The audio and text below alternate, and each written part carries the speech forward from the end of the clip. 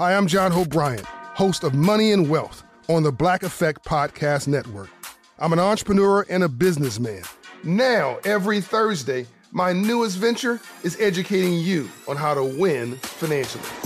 Even better, I'm going to teach it in a way that, well, you can understand. I'm going to meet you where you are and take you where you need to be. We all might have different starting points and end goals, but as long as we have the desire to acquire financial freedom, it can be done. Listen to Money and Wealth with John Hope Bryant every Thursday on the Black Effect Podcast Network, iHeartRadio app, Apple Podcasts, or wherever you get your podcasts.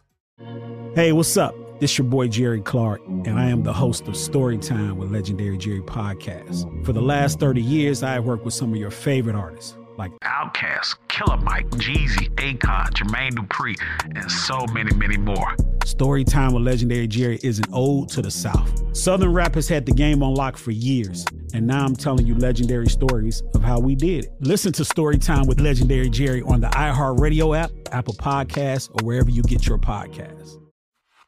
Hi, it's Angela Yee, host of Angela Yee's Lip Service. If you listen to my podcast, you know I love making space for women to be themselves. That's why I'm excited to be part of Women Take the Mic, iHeartRadio's celebration of the women who make music, influence change, and create culture. All month long, your favorite voices from talk radio, music, and podcasting will highlight the remarkable achievements made by women and discuss the most significant issues facing us today. Head to iHeartRadio.com/Women's Day for more. And listen to Women Take the Mic on the iHeartRadio app, Apple Podcasts, or wherever you get your podcasts.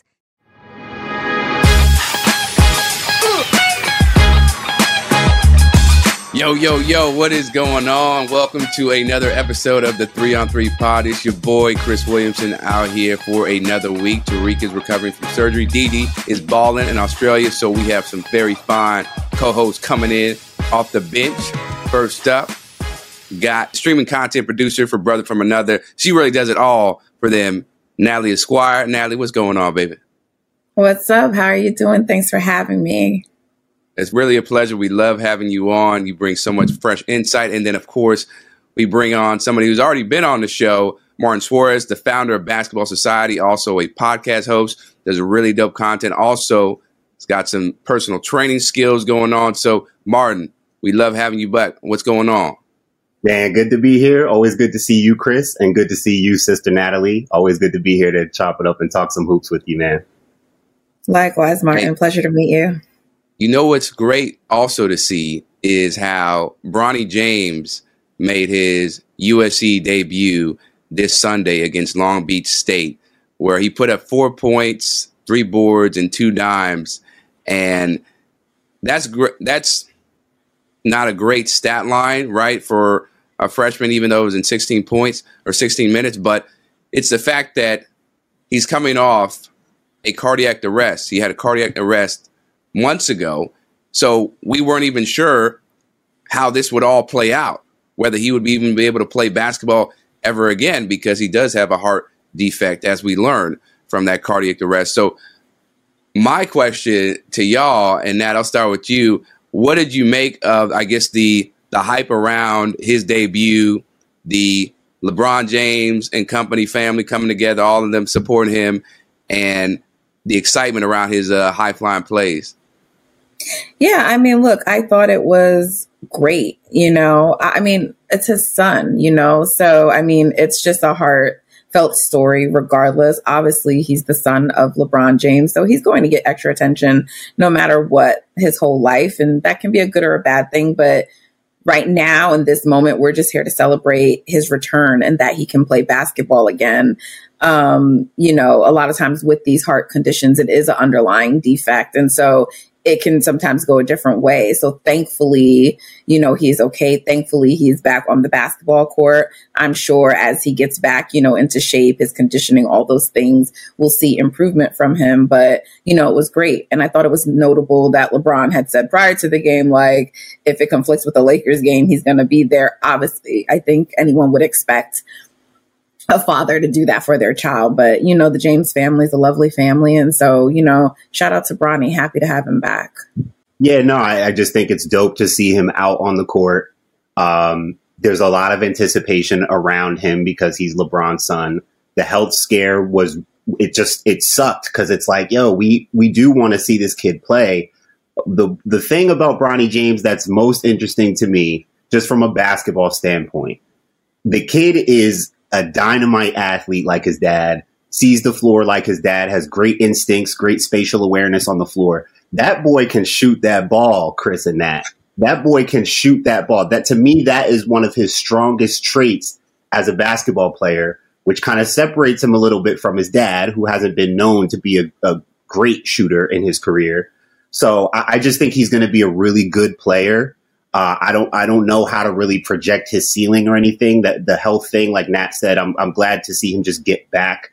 And he may not even be in tip-top shape yet. That's a great point, Nat. He may not even be in full rhythm yet. He just got back from a whole health concern. So I look forward to seeing him continue to progress. I think we're going to see more chase down blocks, more highlight level plays. But again, he can really shoot that ball, man. He looks like a really sound, sharp college basketball player right now. And that's really exciting for me.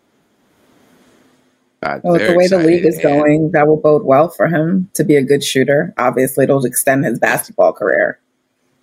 Yeah, and I think he's also, like, he's got all the measurables and the skills, you know, to be an NBA prospect. Of course, he's not going to be in the same vein as his father, but that's a really high bar that's unattainable. But I do think he has a future in the NBA, and especially, as you pointed out now, with the shooting, if he's able to really lock in on that and become a knockdown three-point shooter, he will have a lot of chances to make people happy on the other level when it comes to the NBA, because that is what the game is about right now. And the chase down block, Martin, it felt poetic that was one of his first highlight plays.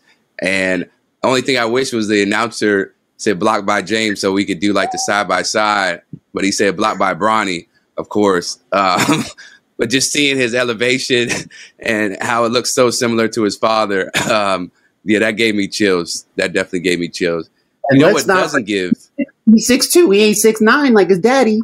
He's about 6'2", 6'3". Like, let's not forget. And I think his favorite player is Steph Curry. Like, Steph is his favorite player. So, like, look at who he's watching and studying and how he plays. He does have some of his dad.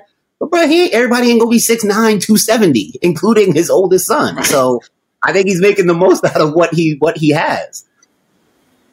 No, he definitely is. And that's what you want to see from a guy with his size and all the expectations that he has on him. Speaking about expectations, LeBron has surpassed all the expectations that people put on him since he came to the league as an 18-year-old. And what did he do, y'all? This past weekend, he just added to his legacy with another championship. We talking about the NBA in-season tournament. He got the first ever, in-season tournament MVP in the finals, beating the Indiana Pacers, Tyrese Halliburton and crew. Honestly, I know, Nat, you have some very interesting opinions on this. I enjoyed the in-season tournament. It's not perfect. It's definitely a lot better than what I thought, but it's funny because you're thinking, okay, these players are not going to be that locked in for, extra $500K, whatever.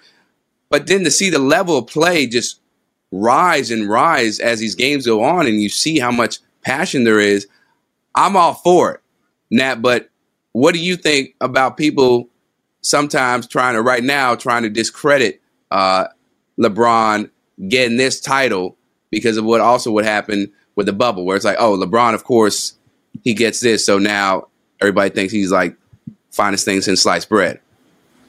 I think we got to stop using words like title. And I get that it was called a championship, and stop trying to make this more than it was.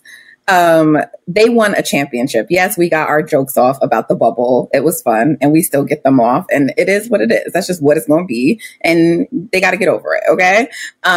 Lakers fans, LeBron fans, they too in their feelings. But I'm a Warriors fan, right? And I got to always hear people talk about 2016. Get over it. But with respect to this, like, first of all, I know for a fact that everyone was not loving this concept from the beginning. First of all, there's tweets going back all over Twitter where people are like, no one asked for this. Why are we doing this? So we need to stop fronting and pretending that everyone just loved this from the beginning. It was a very like, we need to see what's going to happen, right? And then I have been on other shows talking with people who have criticized them and been like, oh, whatever. There's headlines and all kinds of articles written where people were like, So, I think a lot of this, and look, I'm an older NBA fan, even if I don't look like it. So I've been watching the NBA since like Magic for a very long time. This does not move me. I don't dislike it. It just doesn't move me. It's not compelling.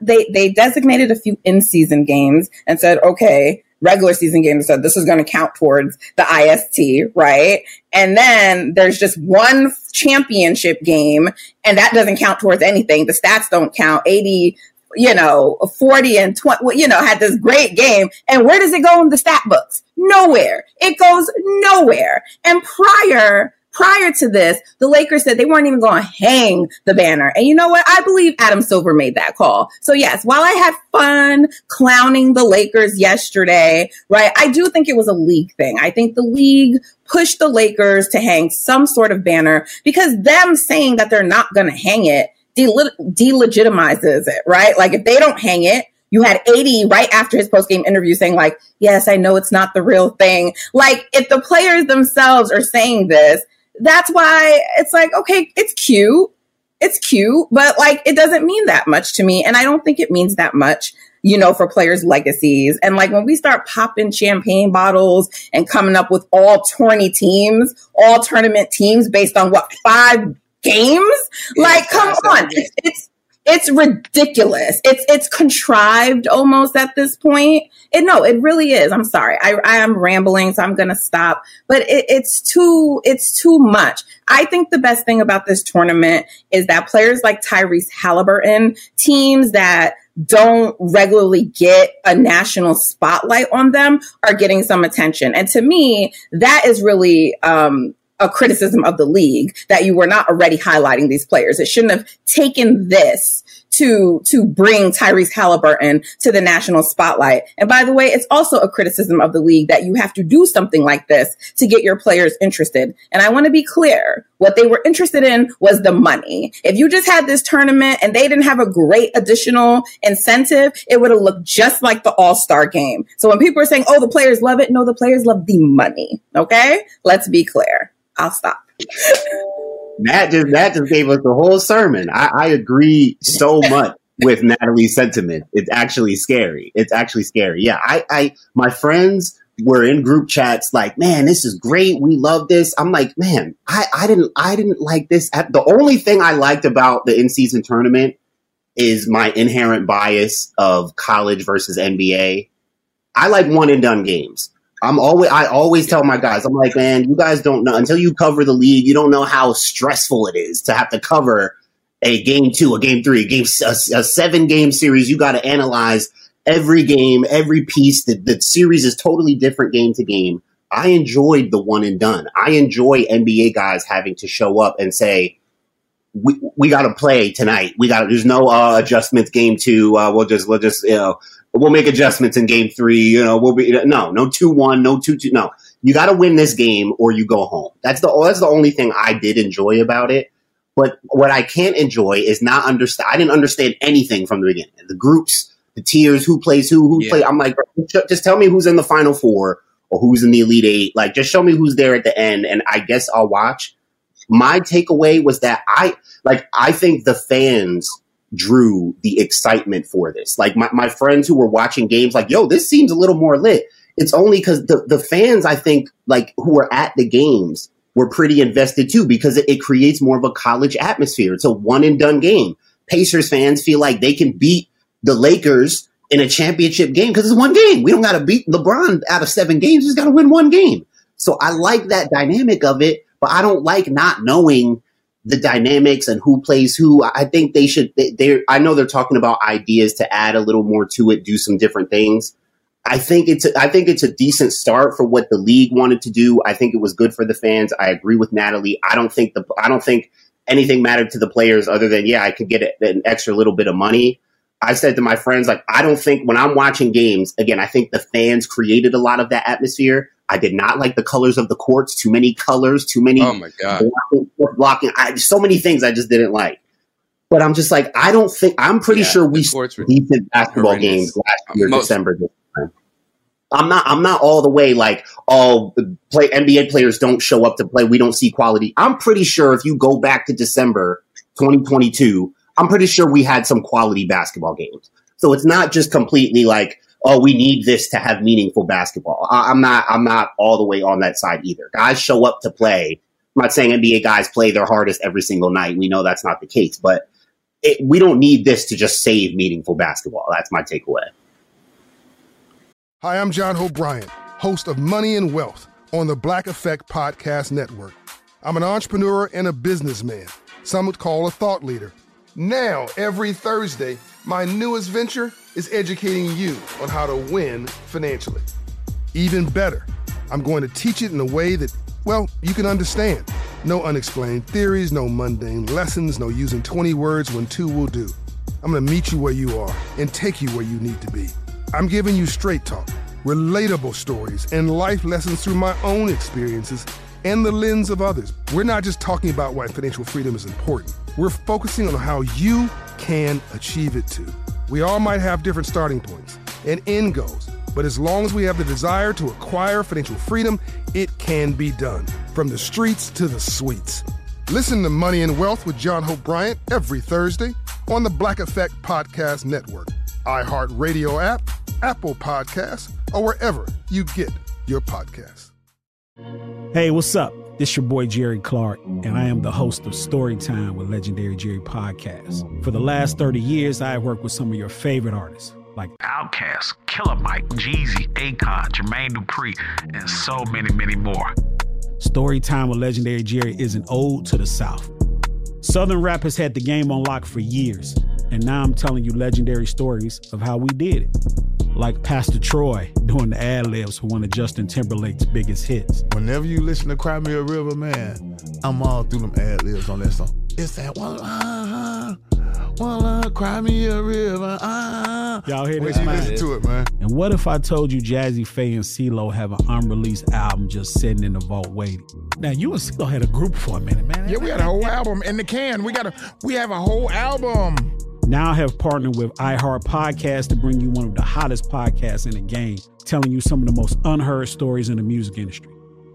Listen to Storytime with Legendary Jerry on the iHeart Radio app, Apple Podcasts, or wherever you get your podcasts. Hi, it's Angela Yee, host of Angela Yee's Lip Service. If you listen to my podcast, you know I love making space for women to be themselves. That's why I'm excited to be part of Women Take the Mic, iHeartRadio's celebration of the women who make music, influence change, and create culture. All month long, your favorite voices from talk radio, music, and podcasting will highlight the remarkable achievements made by women and discuss the most significant issues facing us today. Search Women Take the Mic to listen to a collection of International Women's Day episodes from iHeart's top podcasts, including Dear Chelsea, The Psychology of Your 20s, and Lip Service. It's a great way to support women and discover your new favorite show. Head to iHeartRadio.com/Women's Day for more and listen to Women Take the Mic on the iHeartRadio app, Apple Podcasts, or wherever you get your podcasts. No, that's fair. Yeah, we don't need to save it, but it just adds a little more intrigue and pop, right? A little more juice. And I don't know. I feel like I think if there wasn't, I think it did. I think so. They marketed it. They tried to make it into a. I think it created intrigue. I think so. Yeah, It did.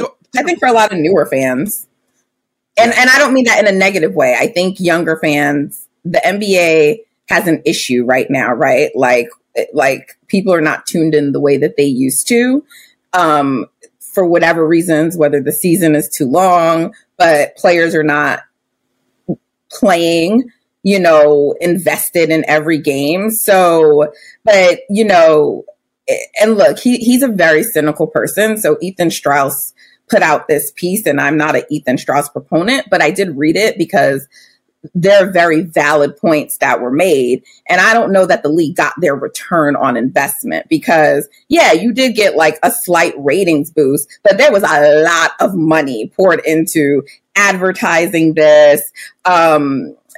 Also in terms of the courts, just everything. And like they tried to sell it to Netflix. Netflix was like, no, I'm good. Now I you know, and so because the idea is that they want to package this and ultimately sell it. This is not just like to get a few extra little bumps in ratings, right? So they have to get it to be a compelling product. The fact that the players were a little bit more engaged and fans liked it and it got a little bit more buzz around a regular season game, I don't know that that's going to justify all of the money they're spending to advertise it, you know? So like, yeah, there's been some great pieces that have come out about what can be changed about it. And that's why I've continually said, like, maybe it will turn into something I love. But right now, as constructed, the proof of concept isn't moving me. And also, like, I'm not going to be like, oh, you know, Anthony Davis is on the all tournament team. Means nothing to me. Means nothing for legacy purposes, you know. And like everyone's like, yeah, this is the 80 we know. This is the 80 we know. Yes. Can we see this 80 over a 7-game series? Can we see that? Because that's always been the issue. Not whether he can do it for one game, but whether he can do it for over a series. So I'm sorry, great 80. You had a great game. Now do it over an entire playoff run. Do it over an entire series. Do it. And then, you know, maybe. 80 had that great bubble run, and then he had some stretches there last postseason. Hey, it counted. It was still basketball, Nat. It was still damn basketball. I just feel like people they don't really appreciate AD for the moment that he gave us, right? It's okay, do this every other time. Like, I understand that argument. Fault is that? That's his fault. That's not our fault.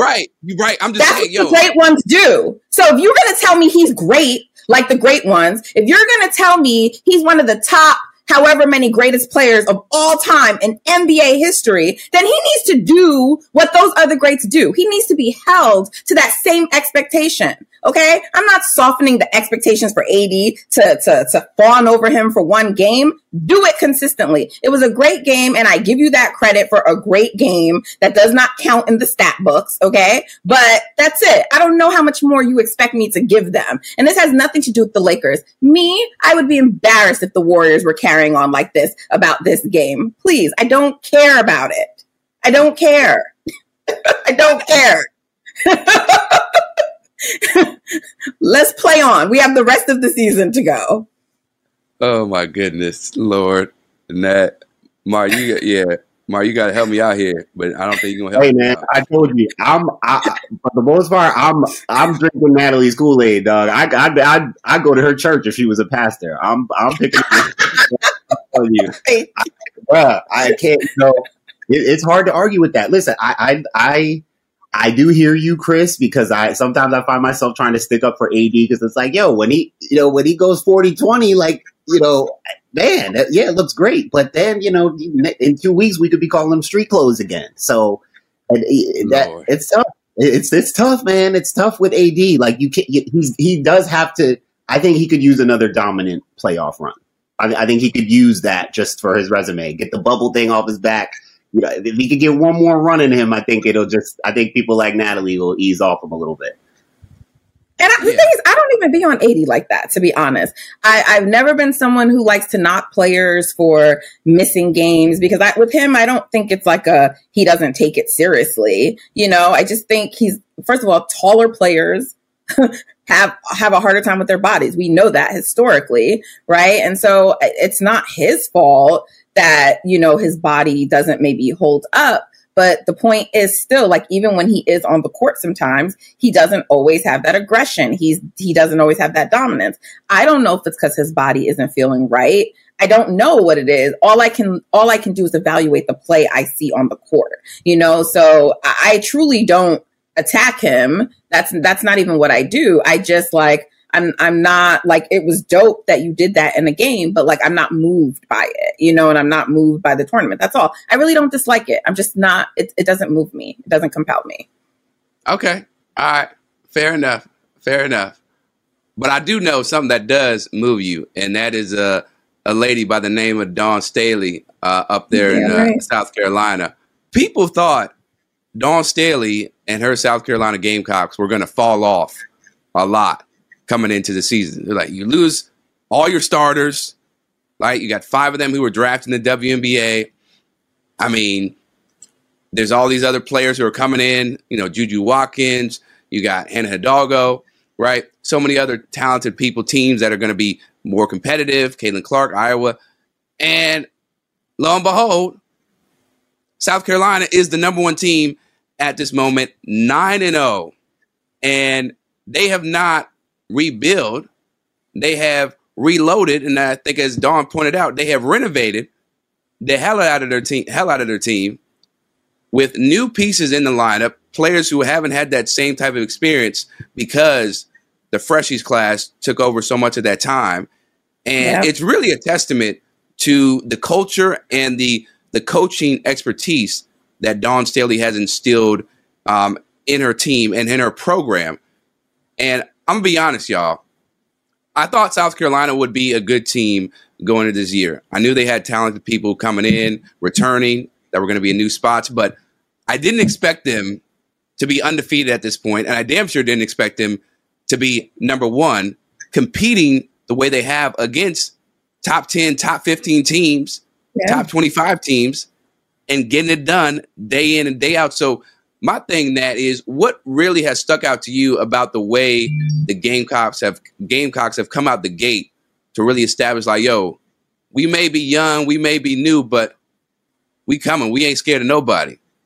Right. Yeah. I mean, I think that's just a testament to Dawn Staley, right? Like you said, and the culture that she set, and they embody her personality, right? And so, look, these players, I'm sure they heard the chatter, they heard the talk, so they probably feel like they got something to prove. I think one of the biggest things that Dawn addressed was the shooting, right? We saw that affect them in the Final Four. And so that, because we know she's going to have her players playing the right game. We know she's going to coach them properly. She doesn't get the credit for being an X's and O's guru and all of that. It's always about sort of like toughness and these words that are used to describe her team. But she is a legit bona fide coaching guru. So like, I had coming into the season, when I was like sort of previewing the season and looking at it, I was just like, don't sleep on Dawn. I kind of questioned South Carolina's ranking. I thought it was a little low to begin the season. I understood like LSU and Iowa being ahead of them, but there's some of the teams I wasn't, I thought maybe it was a reach, but I love what they've done. And they win a different way each game, and so it shows their versatility. And I just think what she's done is incredible. I think the squad is incredible. And the thing is, they're so young and there's so much room for growth. So just imagine what they're going to be in a couple more years. I mean, it's a beautiful thing to watch. Yeah. I mean, Natalie touched on the biggest thing with South Carolina for me is the shooting. I feel like I'm watching a totally different program. I looked it up yesterday before this most recent game that they played. So through their first 8 games where they're 8-0, they had made 58 threes. The past 3 seasons, in their first 8 games, they hadn't even hit 45 threes. So that shows you that there is more of an emphasis and personnel wise. It's not just Dawn saying, hey, we're shooting threes now. The personnel is to shoot more threes. Mylasia Fulwiley, if you knew about her coming in, you knew they had one of the best freshman talents coming in. And I got familiar with her in the offseason coming in, and I'm like, whoa. I haven't seen something like this that Dawn's going to have since Zia Cook was coming in. And Mylasia looked totally different than Zia Cook, like just totally different. And we saw it right away in that first game against Notre Dame, putting behind her back in transition. Like she's just different. And Dawn kind of put the reins on her a little bit, said you got to get better on defense. Hasn't been playing her as much. But even when she comes in the game yesterday, she comes in off the bench, hits 3 threes. So you have talented players who, by the way, they still put the ball inside. So for me, the fact that you have now this 3-point array attack that you can come with, Pow, Bree Hall, Malaysia's hitting threes, Raven Johnson's more comfortable and confident shooting the ball. She has something to prove going back to last season. That they're shooting the ball well, but they're still going inside to Camila Cardoso. Chloe Kitts looks phenomenal for them. I love how she plays off of Camila as their secondary big. She's long, she's athletic. Chloe Kitts, she's tough. So the balance of their roster is incredible, and it's probably the most balanced I've seen since watching them, during this Dawn era, mainly because they're way more dynamic shooting the three now.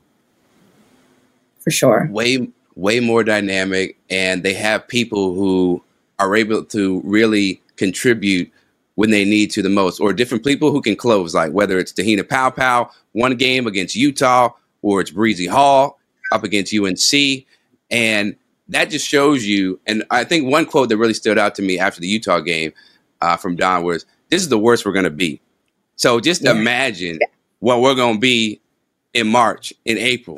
Like that is scary. That's crazy. Yeah. She hit him with the Dion? Like, y'all better get it. Wow. Yeah. But because you see it, right? They have a lot of chemistry issues sometimes, or they're not on the same page. They're very careless with the ball, where it's unforced turnovers, not like it's great defense. But then, and the other thing that I like about this team is Dawn, when they're struggling and teams are coming back on runs, she don't be saving them. She not Captain Save It, right? Y'all figure it out. Yeah, y'all figure it out. I know what y'all built of. I know when I need to press the certain button and get y'all out, but y'all going to figure this thing out. And I think that's so great, a great message, not just for basketball, but in life, where shit is going to get hard and you're going to falter. You're going to fall down. But how are you going to respond? What are you going to do when everything is all on the line? And so far, even throughout all their blemishes, like within the game, they've been able to come through in hostile environments. So that is something that really makes me happy about this team. But Nat, the other thing that we have to bring up is the way Dawn protects her players. Because, Dawn was talking about, or Martin was talking about how Chloe's tough, right? Raven has something to prove, revenge on her mind after Caitlin, shoot her off in the Final Four game. And they're blowing kisses to the crowds, the Cameron Crazies. And Dawn was like, we not doing that. That's not what we are. And even though we understand the spice, Dawn is going to make sure her players are looked at in a certain way that is uplifting. And I don't think she gets enough credit for that, especially when you look at how her rival with LSU, that super squad, Kim Mulkey, that's a whole different tune, a whole different approach now.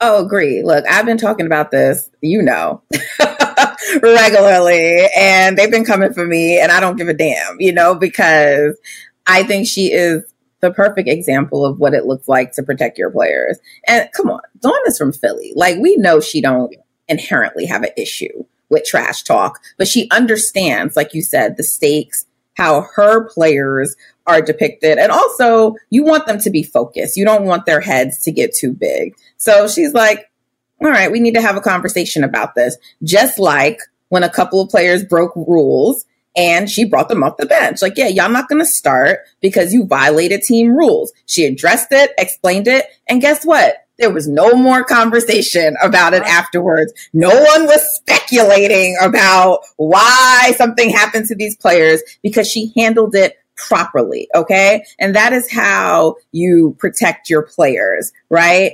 That is how you coach a team. And that's also, by the way, how you deal with the media, and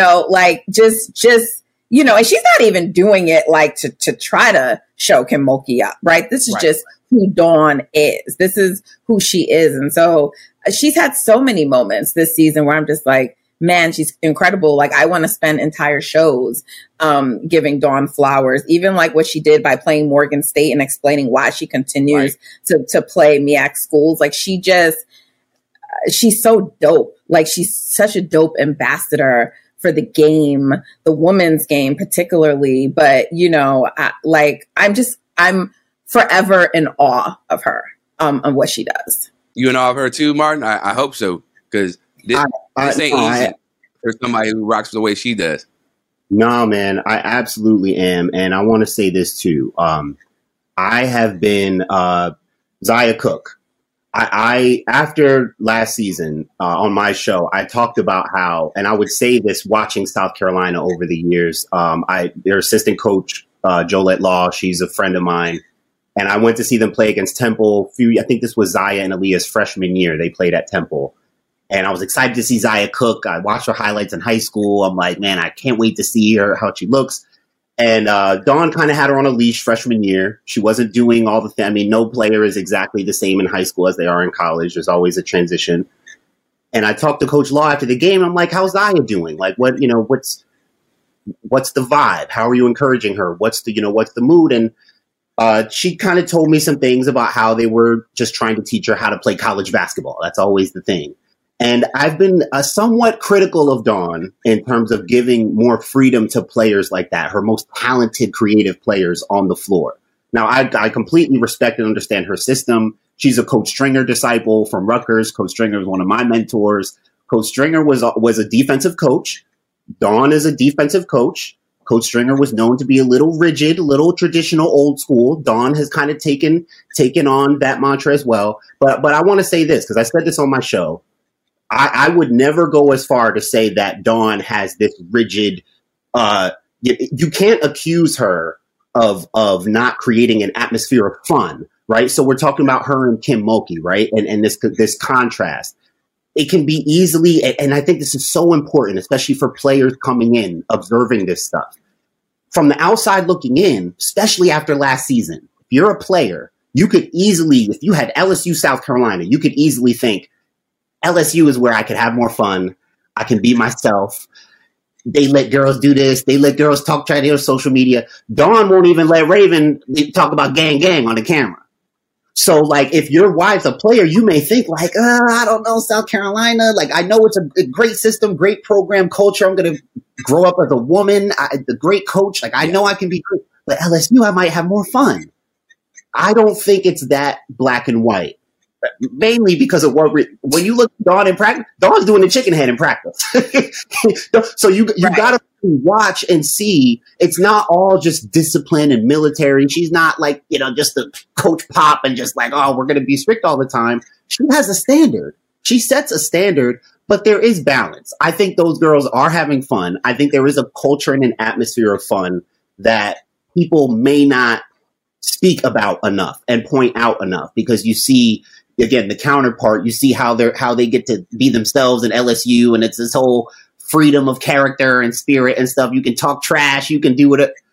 And South Carolina seems like it's kind of the other side, but I don't think it's that black and white. I think Dawn has a great balance of discipline and having an atmosphere of fun with her players. Yeah. Ironically, sorry, Chris. It's not black and white in terms of the issue, but it's black and white in terms of the other dynamics at play, right?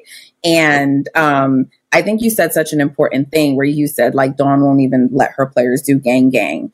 And there's a reason for these things, right? And when I spoke about this, about, why sometimes I think it's important for players to have coaches who look like them. Now, it's not that I don't think a coach who is not Black can't take the time to understand the different dynamics at play, right? But to me, a Black coach would understand how a player like Angel Reese is depicted in the media, and would do things to protect her. I do this all the time, like even just working with our digital team. And like in the show, we had someone on the show speaking positively about Angel and said, Angel Reese, like, you created this monster, but wasn't calling her a monster, was talking about like some other things. And they wanted to lead with that for the quote, like in the headline. I said, no, we can't do that. Like, I understand that it was a positive sentiment, but we cannot have in our headline like Angel Reese, you created this monster because of how she is depicted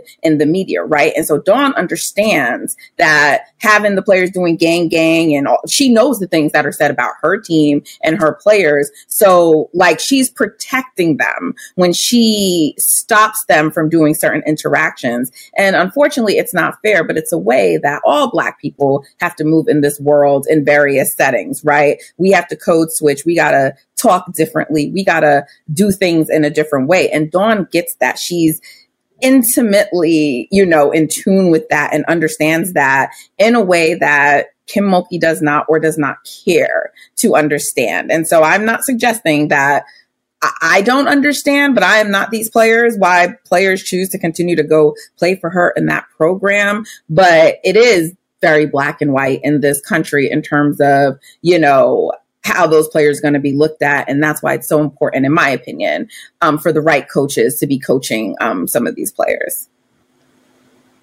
If I ever am blessed to have a daughter, the first coach, and she plays basketball, the first coach I'm asking to give her an offer is Dawn Staley. That, I want you to play for her. That's it, right? Thanks. Kim Mulkey, not a chance in hell. And I know she's no. Dawn Staley, she gets it. She understands. She can protect her players, and she can hold it down for the culture as well, right? And going back just quickly before we get to our next topic, going back to the gang, y'all were referring to what happened in Paris, right? Yeah, I think they were in Paris. It was like the team photo after. Yeah, they were in Paris. Yeah, right. Stop. Yeah. So apparently that was a Gamecock sign. From what I learned, right? But she also understood, we're not doing that in this moment. That's not the time for it, right? On this stage. And so, again, it's being intentional and understanding how your players are going to look. And, the discipline, Hi, I'm John Hope Bryant, host of Money and Wealth on the Black Effect Podcast Network. I'm an entrepreneur and a businessman. Some would call a thought leader. Now, every Thursday, my newest venture is educating you on how to win financially. Even better, I'm going to teach it in a way that, you can understand. No unexplained theories, no mundane lessons, no using 20 words when 2 will do. I'm going to meet you where you are and take you where you need to be. I'm giving you straight talk, relatable stories, and life lessons through my own experiences and the lens of others. We're not just talking about why financial freedom is important. We're focusing on how you can achieve it too. We all might have different starting points and end goals, but as long as we have the desire to acquire financial freedom, it can be done. From the streets to the suites. Listen to Money and Wealth with John Hope Bryant every Thursday on the Black Effect Podcast Network, iHeartRadio app, Apple Podcasts, or wherever you get your podcasts.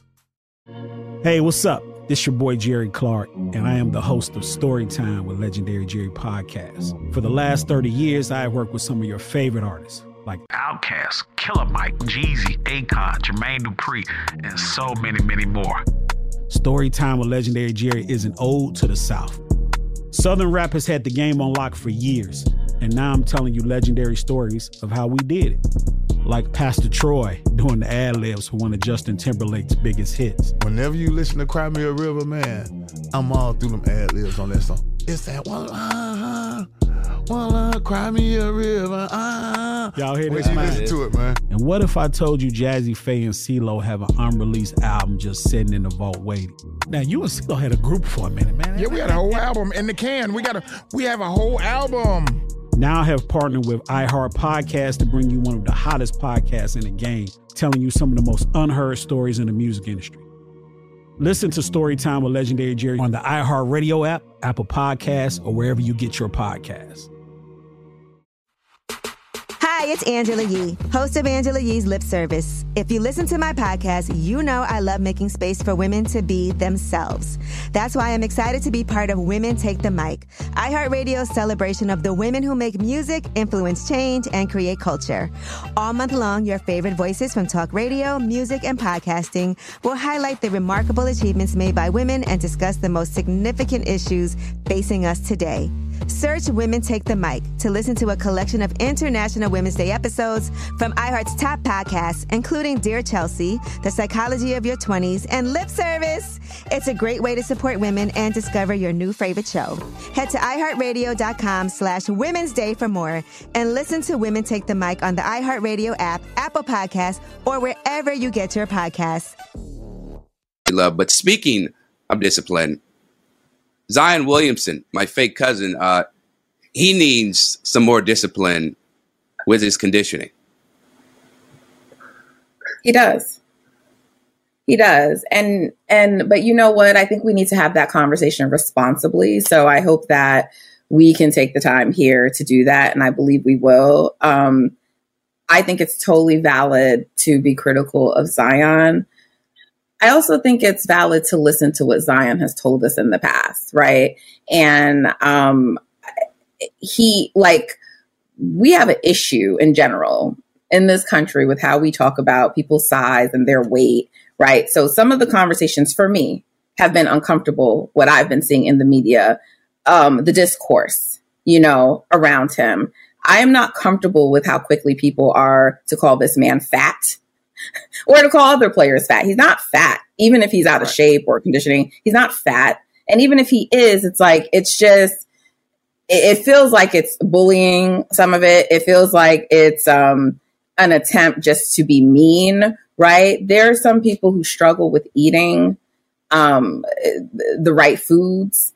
And I feel like especially when you're a Black media member and you're talking about players like this, like obviously we all grew up in different environments, but like food and weight and what we eat and choose to eat is a thing in the Black community. So to me, I want Zion to get the proper guidance he needs and the support and the structure around him, not just for basketball purposes, but for his own health, right? To better, take care of his body, for his health. And ultimately, if he's doing that, it's going to benefit the team, right? But he talked about when everybody was talking about it like that, how it have impacted him mentally. And I know mental health is something that we, as in, I'm saying the media, when it comes to sports, treating players like they're humans, the Black community, right? There's this stigma around it, right? And he's been open with us and told us. So I'm not saying that we shouldn't talk about the fact that his conditioning is an issue, but let's talk about it responsibly. And, to respond to those critics last night, what he did was came back and led his team in a very dominant win over, right now, you could argue, the hottest team in the NBA if you're not yet prepared to call the Timberwolves the best team in the NBA. So shout out for Zion for having that kind of performance. But I do hope that, he can get the help that he needs. I also just don't love that all of this was coming out after they had a poor showing in the IST and they lost, and I get it, but it's just and we've heard this about him before, but it just felt very strategic the way all of that came out, right after they lost. Martin, I want to ask you this, because speaking about all these things that come out, the leaks from the team, right? It ain't coming from anybody else. It ain't coming from Zion's camp. It doesn't benefit him. Why do you think they continue to drag his name through the mud or try to, motivate or expose him through the media when clearly there's a serious issue here, even though the brother's putting up 22, 5, and 6, I believe, on the year on 57% shooting. And I know the expectation is you need to go higher because of his talent, but I'm just lost. I'm lost for words for why the Pelicans continue to do this when I don't think it's going to have a positive effect. Yeah, it's definitely, you need somebody internally who is connecting with him and helping it, who's advocating for him. And for things to be coming out of the organization generally is very discouraging. And it makes me wonder if there's anyone specifically assigned. Now, maybe, I'm sure, it's an NBA organization. I'm sure they've tried. I'm sure a nutritionist. I'm sure they've thrown different people his way. My mind goes back to, I almost forgot about this. And as you guys were talking, people had said when Teresa Weatherspoon was let go from the Pelicans, that was a huge not to Zion. Apparently she was the person who was very connected to Zion. He sang her praises. I don't know how much she was helping him with like nutrition and getting in shape, but I know Teresa Weatherspoon is a motivator and she pours into people. And I can assume based on her spirit and her passion that her being there was a difference for him. And so now I question and I wonder if there's someone there. You need a credible individual who he trusts, who is there to just to help him. My last kind of takeaway on this is, to your point, Chris, sure, if he gets chiseled and he slims down and he becomes like the Black Hulk and he just sure, he might go the 30, 10 and 8. He may just start dominating everybody. I don't know if people really want that, by the way. Be careful what you wish for, because look what he's doing now. If he's fat, whatever he is, whatever you want, and he's able to get 35 in an NBA game, y'all should just leave him alone. Y'all can't say nothing to him. If he was fat and he was a dud out there, then say what but I'm like, bro, what, why are y'all getting on him? If he's I'm sure he may not look great, whatever, but bro, he's performing. He just had 35 against Minnesota. He's got games with 25, 10 and 8 this season. If he's fat, man, so be it. Let them worry about that. He's out there. He's performing. It's not going to be great for, his body type. Man, I can't imagine dealing with that, managing him, coaching that kind of body type. That's something we've never seen, especially the way he jumps and lands. All of that weight. My God, I can't imagine what that takes to it's not Derrick Rose. It's not John Wall. Zion is a big boy who jumps just as high as the other guys. I can't imagine what that's like. So this is a very unique situation, and you need unique people in there to help him through it. But again, the dude is getting, bro. If I was fat getting 35 in the NBA, you couldn't tell me a damn thing. Right. It's also not good for business, right? I mean, if you do ultimately trade him, and his name has been in trade talks, if you've talked about how poorly conditioned he is and how he eats and all these problems, and you're leaking it to the media, you're going to get lowball offers for a guy, a talent. Yes, teams are going to still be interested in Zion, right? Especially teams who feel like if he comes here, we can better manage it. Because let's just be real. The Pelicans aren't known to be an organization that's like this standard or beacon of getting their players to the right place. But I'm just saying, you're also hurting his trade value, because I don't know if Zion is going to make it and be a Pelican for the rest of his career. In fact, I doubt it. But whether he leaves on his own or ultimately a trade, you're not making it better by leaking these things, because he has no reason to help you out, right? He has no reason to want to extend. And if you do want to trade him, maybe get him to sign so you can trade him. He has no reason to help you. Nope. Not at all. I see y'all dragging me, y'all putting my name out there and saying all these nasty things right behind, a source. Who's going to like that? And there are times where there's no reason why Zion should be getting out hustled by LeBron James, who's, so somebody put it, 75 years old. Right. And he has to be in better shape. But to Martin's point, I'm still getting buckets. I'm still cooking y'all.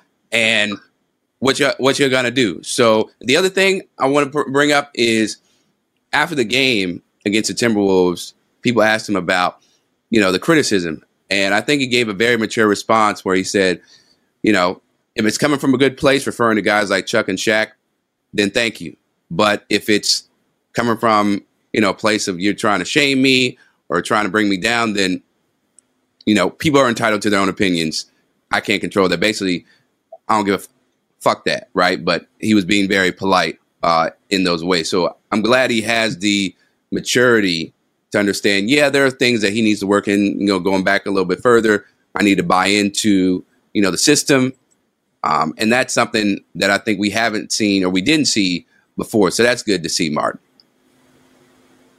For sure. Absolutely. Zion, I will say he should be able to dominate LeBron right now. I think he's good enough. I think he's strong enough. He's in his peak form. And I had nothing against LeBron, but like he is pushing 40, bro. Like you should, some of these young guys are out here giving LeBron hell, and he should be one of them. Like guys need to start taking their shots at LeBron. You got to get him now. Get him now while he's old. Get your highlights. Cook him now while he's old. But bro, people having a hard time, bro. You still can't do nothing with him. But he should be at that point now. I will say that. Yes. And the last thing I'll say about, and I think, Nat, you touched on this really well, certain members of the media, especially black members of the media, who are fat shaming him and talking about, we got all these chefs that want him to come to his restaurants. They love having him come to the restaurant, and that, he'll eat the whole damn table. Have some dignity, have some empathy and some compassion. You wouldn't want anybody to talk about you that way, or your children or whatever. What, you're a journalist, or right? So just do better. Because now, you brought up in the beginning, there are ways to talk about his weight management and conditioning without being disrespectful and clowning him like he's not a human being. So yeah. And you've allegedly learned from your past transgression. So, but it doesn't seem like it. Your words, not his words, not mine. But like, there's other players who have come back and talked about like how you spoke about them impacted them. So it's like, I don't know. But again, like Zion has already told us in recent history that it affects his mentals. So stop doing that. Exactly. Like, stop doing it. Yeah. Because if he really does become impacted and someone does something, then what's the conversation going to be? Right? Then what's the conversation going to be? And I'm not wishing for something bad to happen, but I'm just saying we want people to be more open about what they're feeling, what's happening. And then when they do, you don't care, or you clown them for it. Right. Got to do better. Got to do better. Hi, I'm John Hope Bryant, host of Money and Wealth on the Black Effect Podcast Network. I'm an entrepreneur and a businessman. Some would call a thought leader. Now, every Thursday, my newest venture is educating you on how to win financially.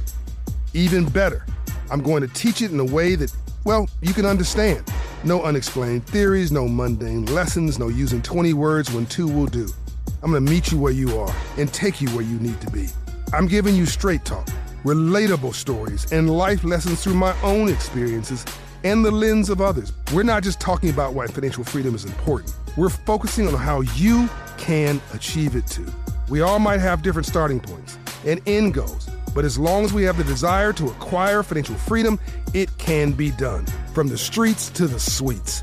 Listen to Money and Wealth with John Hope Bryant every Thursday on the Black Effect Podcast Network, iHeartRadio app, Apple Podcasts, or wherever you get your podcasts. Hey, what's up? This your boy Jerry Clark, and I am the host of Storytime with Legendary Jerry Podcast. For the last 30 years, I have worked with some of your favorite artists, like Outkast, Killer Mike, Jeezy, Akon, Jermaine Dupri, and so many, many more. Storytime with Legendary Jerry is an ode to the South. Southern rap has had the game on lock for years, and now I'm telling you legendary stories of how we did it. Like Pastor Troy doing the ad-libs for one of Justin Timberlake's biggest hits. Whenever you listen to Cry Me a River, man, I'm all through them ad-libs on that song. It's that one cry me a river. Y'all hear this, man? man? Listen to it, man. And what if I told you Jazzy Faye and CeeLo have an unreleased album just sitting in the vault waiting? Now, you and CeeLo had a group for a minute, man. Yeah, we had a whole album in the can. We have a whole album. Now I have partnered with iHeart Podcast to bring you one of the hottest podcasts in the game, telling you some of the most unheard stories in the music industry. Listen to Storytime with Legendary Jerry on the iHeart Radio app, Apple Podcasts, or wherever you get your podcasts. Hi, it's Angela Yee, host of Angela Yee's Lip Service. If you listen to my podcast, you know I love making space for women to be themselves. That's why I'm excited to be part of Women Take the Mic, iHeartRadio's celebration of the women who make music, influence change, and create culture. All month long, your favorite voices from talk radio, music, and podcasting will highlight the remarkable achievements made by women and discuss the most significant issues facing us today. Search Women Take the Mic to listen to a collection of International Women's Day episodes from iHeart's top podcasts, including Dear Chelsea, The Psychology of Your 20s, and Lip Service. It's a great way to support women and discover your new favorite show. Head to iHeartRadio.com/Women's Day for more and listen to Women Take the Mic on the iHeartRadio app, Apple Podcasts, or wherever you get your podcasts. Absolutely. And speaking of doing better, an Illinois State head coach needs to do a whole lot better with his fan base and himself for what he didn't do in a very heated moment against Norfolk State. Whew, time for jump ball. And man, people were jumping for a whole lot of reasons on Saturday between Illinois State and Norfolk State. And the reason why is because allegedly racial slurs were being thrown. Fans were throwing racial slurs at Norfolk State players. And that is why Norfolk State's head coach, Robert Jones, got very upset about what was going on, ended up getting a tech, and he ended up coming after Illinois State's head coach, Ryan Peden. And Ryan had the audacity to yell back at him, say, "I don't care." Basically, right? I don't care. Now he since apologized. He didn't know what the coach was yelling about. So he just yelled back, I guess, as an instinct, whatever. Never addressed the reason why Coach Jones was so mad. But it is 2023, as Coach Jones put out. There's no reason why we should be tolerating fans throwing the N-word, calling Norfolk State guard Jamari Thomas the N-word. What, Nat? Well, Martin, I'll go with you first since I've been going with Nat earlier.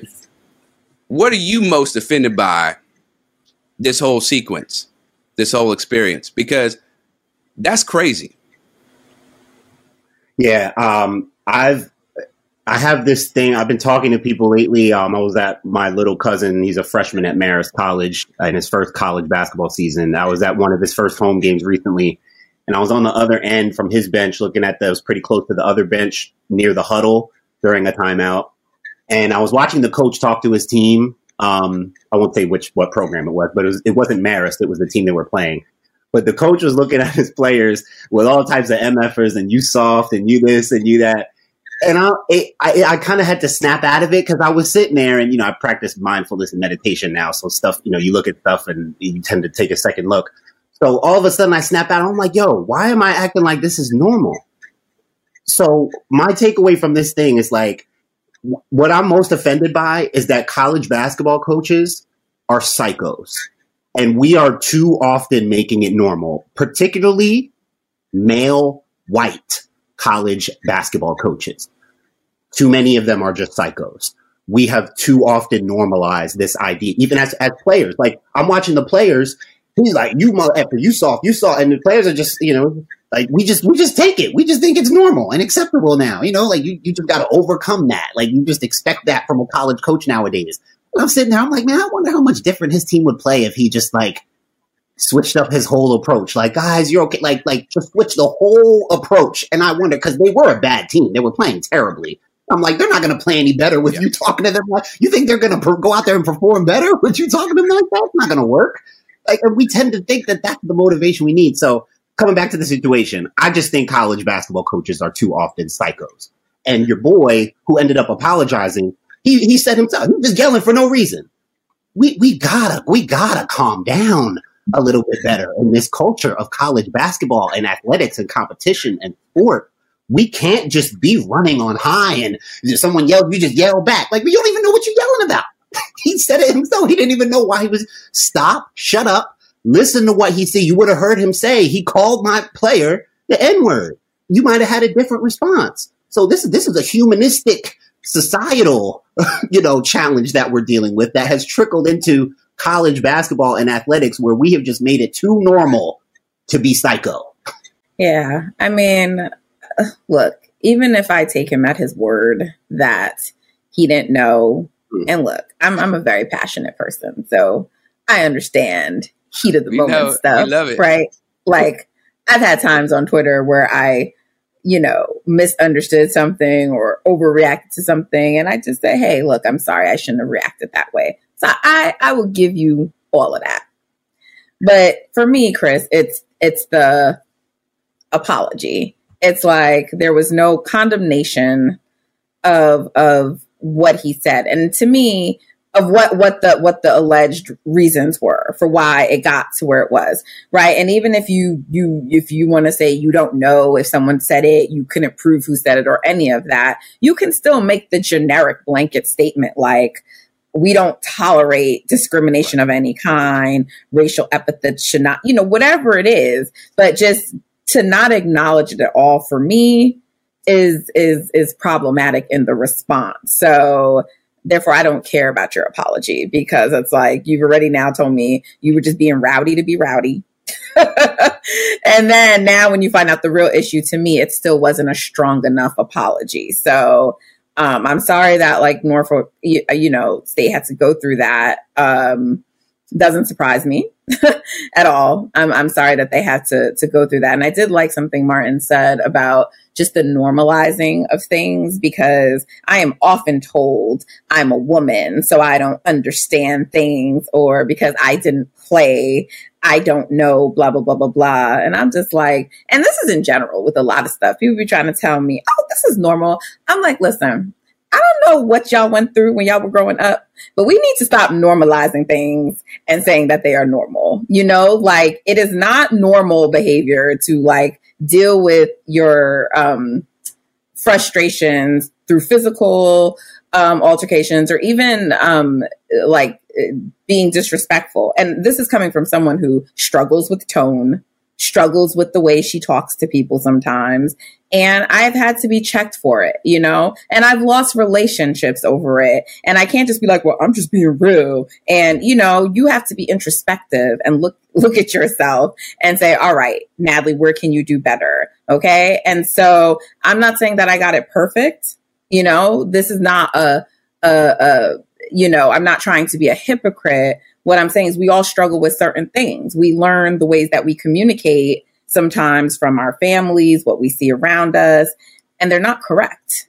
And they can be improved. Like just because that's what it was doesn't mean it can't be improved. So, let's look to be better. I personally make the choice to go to therapy regularly. I think everybody should be going to therapy. That's my little quick therapy plug. But like what happened is not okay, and it's 2023. We about to be 2024, and we still got to deal with players being called, the N-word. Like what? Like what are we doing? There's a problem. Yeah, big problem in society, and I don't understand how his players, Coach Peden's players, probably could feel comfortable playing for him. Of course, there's power dynamics and all that, and they're young, impressionable, but yeah, I'd be in the transfer portal the second I saw that interaction and how he did and the way he responded with the apology. Yeah. And we got one more topic before we get out of here, because I know y'all busy people, very important to the rest of the world. The WNBA draft lottery came and went. And guess what? The Indiana Fever got the number 1 pick once again. Aaliyah Boston was in the house to get it. Los Angeles got number 2, Phoenix 3 for Seattle. So quickly, Martin, is Caitlin Clark, if she decides to come out, which I expect she should, do you think that's a really good fit for her in Feverland? 100%. Bruh, Caitlin Clark and Aaliyah Boston? Forget about it. Positionally, makes perfect sense. Caitlin is a great lead. She can play on the ball, off the ball. She looks for her rim runners. We know what she could do shooting the 3 ball. Like, bruh, Caitlin, the best situation for her is to go in to play with an elite big or some other elite complementary player.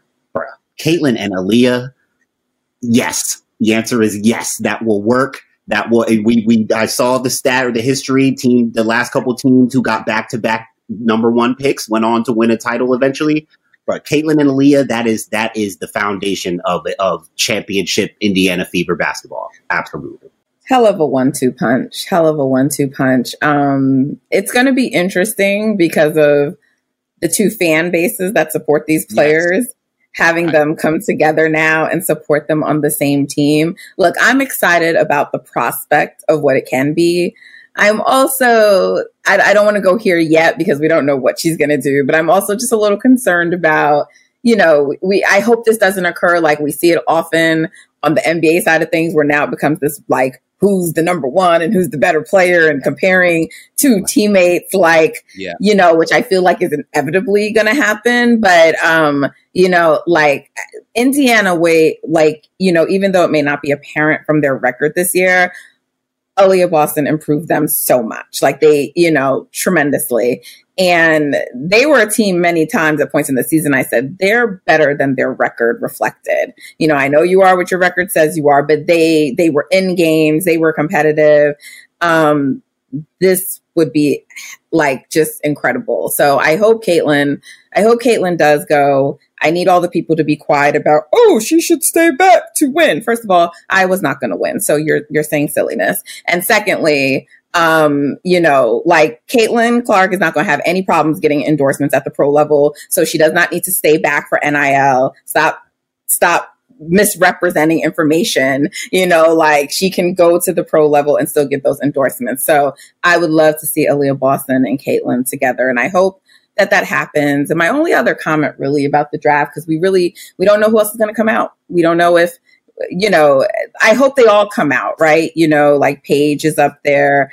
So there's lots of players, but one thing I'll say is like, we don't really know what's going to happen with Angel Reese. And I've seen her outside of the top 10. I've seen her, inside of the top 10. But one thing I don't love with like a lot of these, descriptions about what she will add to any team she goes to is toughness. Can we think of other ways to discuss what Angel Reese will bring to a team besides toughness? And I'm not saying that it doesn't matter, but like, come on, guys.